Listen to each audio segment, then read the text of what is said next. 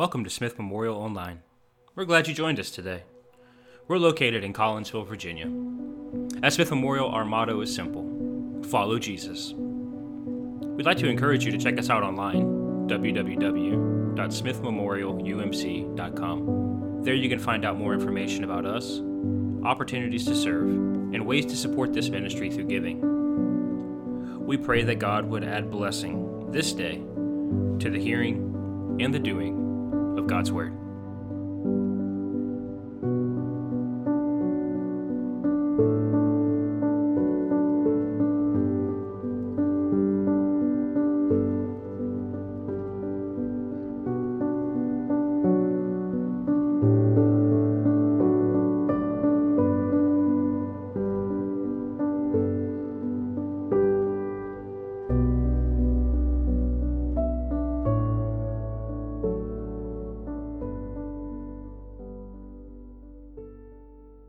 Our gospel lesson begins Mark chapter 4, verse 35. Verse 35. On that day, when evening had come, he said to them, "Let us go across to the other side." And leaving the crowd behind, they took with them in a boat, just as he was. Other boats were with him. A great windstorm arose, and the waves beat into the boat, so that the boat was beginning to be swamped. But he was in the stern, asleep on the cushion. And they woke him up and said to him, "Teacher, do you not care that we are perishing?"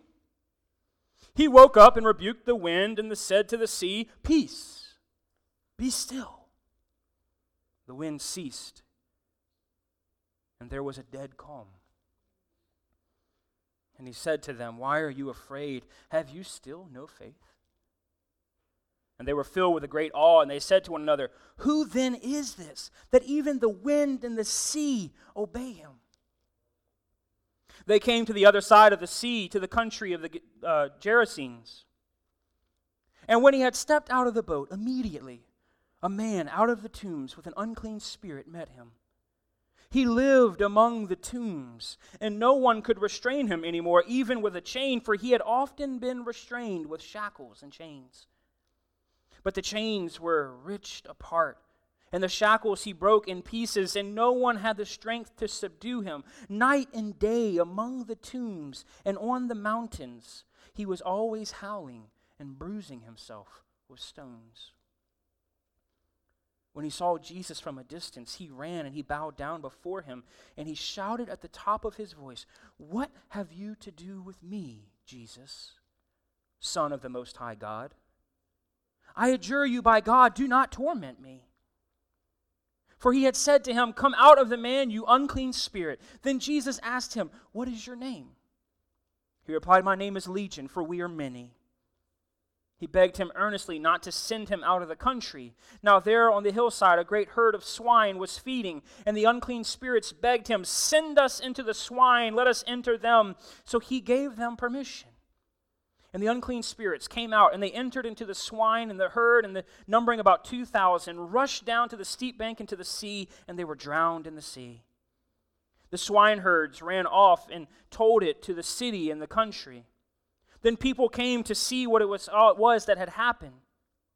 They came to Jesus, and they saw the demoniac sitting there, clothed and in his right mind, the very man who had the legion and they were afraid of.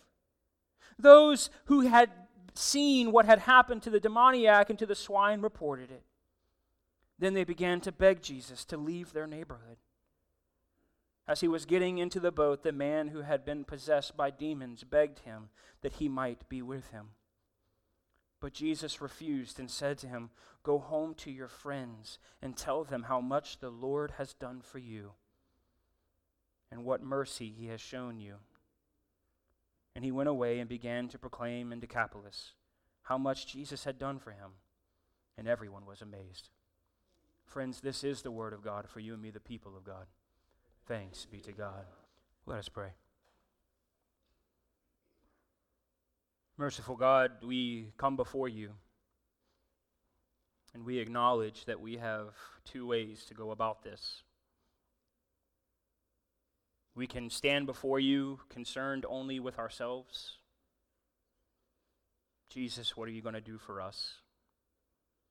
And in so doing, God, we act like the disciples on the boat. Do you not care that we are perishing? We act like that crowd that came to the demoniac and heard that Jesus had healed him and said, "Don't go in here stirring us all up. Depart from us." Or, God, we might be like the demoniac ourselves. Having been healed by you, we traverse back into our homes to share of the mercy that you have bestowed upon us. Help us to make the right choices today.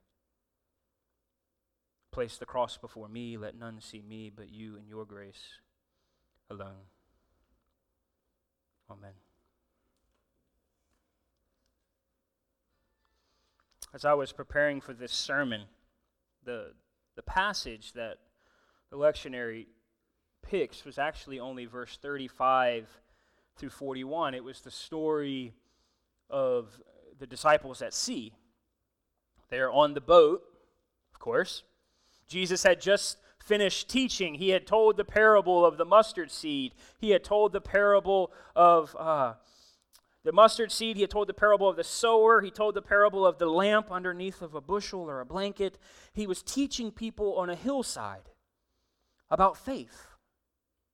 What does it mean to live in the kingdom of God? And then on that same day that he was sharing this message with them, he got on a boat with his disciples.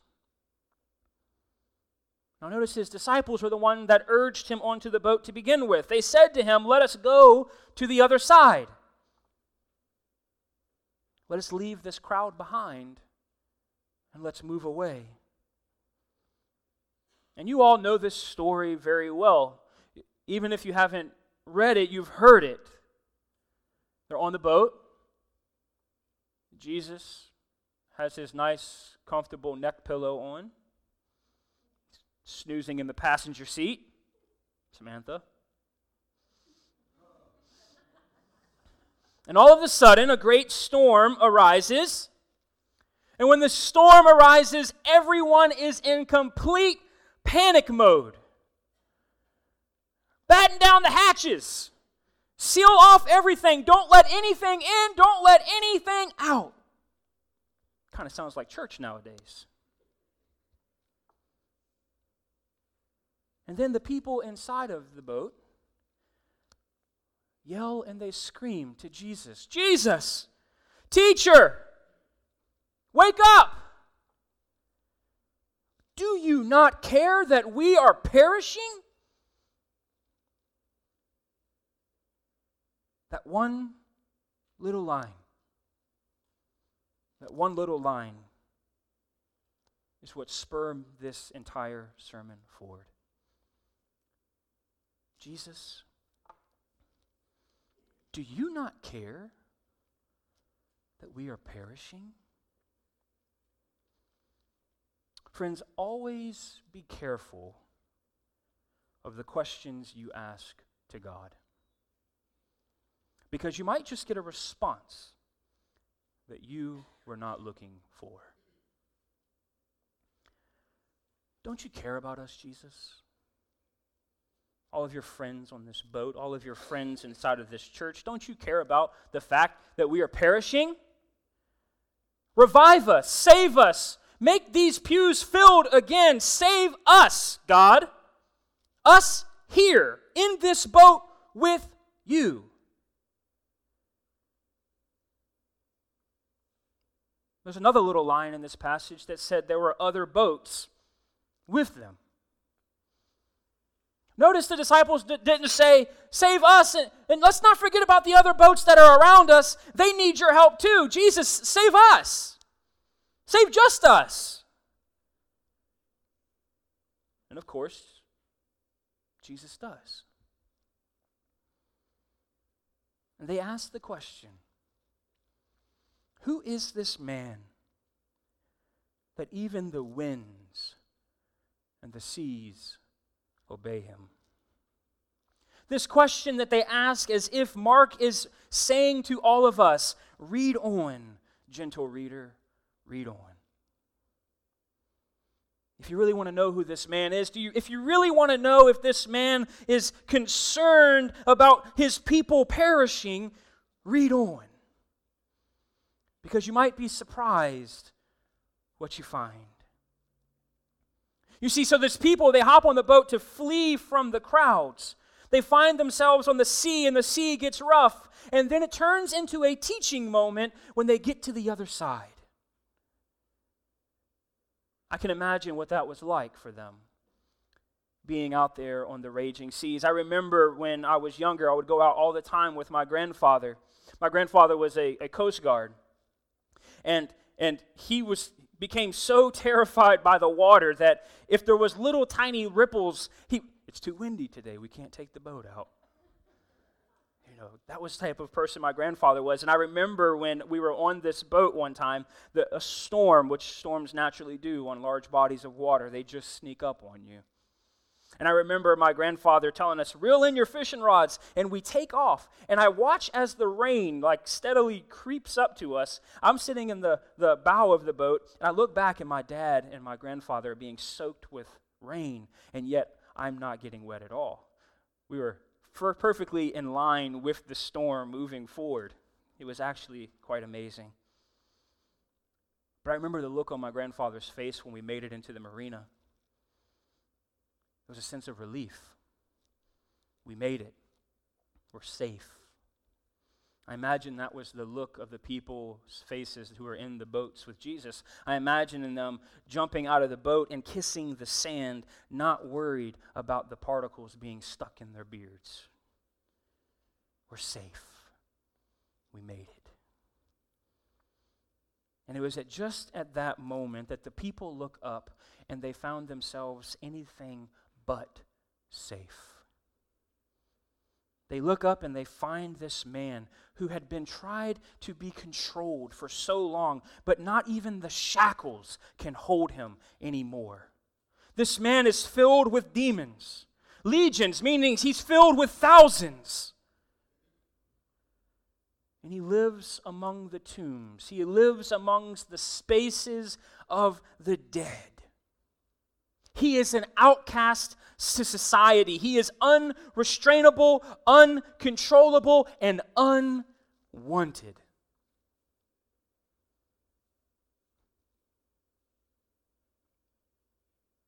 And what does Jesus do? He heals him. He heals him. As soon as this episode is over, starting in verse 21 and following, I don't want to get too much into it because Bob's going to be preaching on it later. We find a man by the name of Jairus. He's a high priest amongst the people of Israel, and his daughter is deathly sick. The story then has this little interlude inside of it where Jesus is in a crowd, and here comes a woman who is socially unacceptable, spiritually unclean, separated also from society because she is a woman who has been hemorrhaging for quite some time. And what happens when she encounters Jesus? He heals her. And then the story jumps back, and things have progressed because at the beginning of the story, Jairus' daughter was sick, but now at the end of the hemorrhaging woman, she is dead. Literally, not just cut off from society, but cut off from life. And what does Jesus do?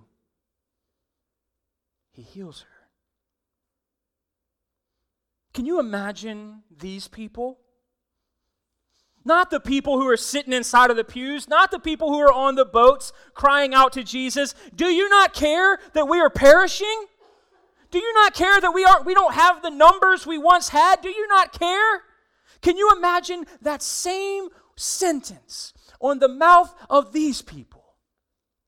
those who have been cast to the outskirts of our society, asking our same God the same question.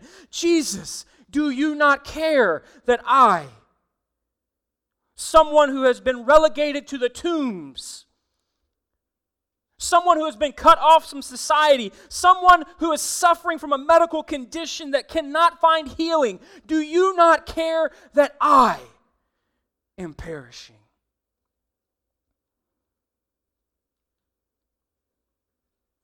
You see, some in our society today, and this is what saddens me more than anything, some in our society today are crying out to Jesus. Jesus, don't you care that we are perishing? Don't you care that we have become a godless society? Don't you care that we are a nation of laws that need to be upheld? Don't you care, Jesus? Why don't you save us? Us. Why don't you save me from them? That's what we're really trying to say. You see, friends, I think that the Gospel of Mark, these episodes in particular, help to offer us a lens through which Jesus might answer our questions. You see, I think that Jesus might answer, sure, I really care that you are perishing. And I think Jesus means that. I certainly do care. Sure, I care that people are flocking away from the community of faith in large numbers. I truly believe Jesus cares about that. But I also think that Mark wants us to hear Jesus say, sure, I care.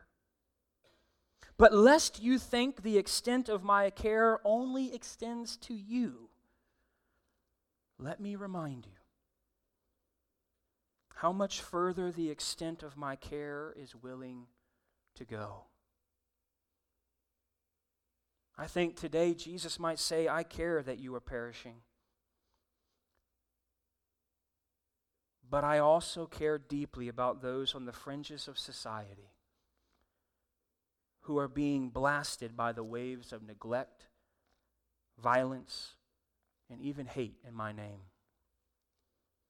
I care, Jesus might say. I care about young mothers, young fathers, and children looking for a place to call home. I care about that. I care for the outcasted son or daughter whose self-worth is being crushed by a society, telling them who they really are while neglecting to hear their own voice and experience of who they say they were meant to be. I think Jesus cares about that. Last night, I came to the conclusion that perhaps Jesus cares and perhaps I could have cared more for the woman at the omelet shop who works 2 jobs to get by. Between taking our order and serving other customers, she washed the dishes with the tears that poured down her face as she struggled to hold back them from every table she served. I think Jesus says, I care. You see, the disciples wanted to know if Jesus cared that they were perishing. But Mark strategically points us to another insight of Jesus, pointing us to expand the scope of Jesus' salvific work, lest we become the crowd who sees what Jesus has done and we say, certainly that wasn't meant for him. Leave us, please, because our God does not fit into that mold. We worship a God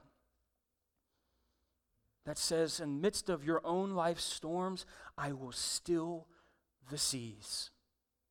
And you can count on it. But don't think for 1 second, don't forget for 1 second that I don't also care for the one who's perishing even though you think they might be the worst of the worst. The one that is wholly other than you. Little did you know, I care deeply about them too. So all of us who have received grace upon grace from God, may we not be the crowd who sends a God bigger than our imaginations away. Might we be like the demoniac and go and share of the storms that God has ceased in our lives and offer hope to even the ones who reside in the tombs, that God cares that they are perishing as well. May this be our prayer. Amen.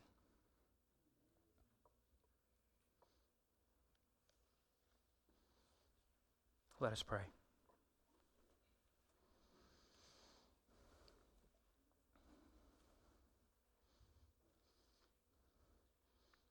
God, we have, as the demoniac has, we have a story to tell to the nations.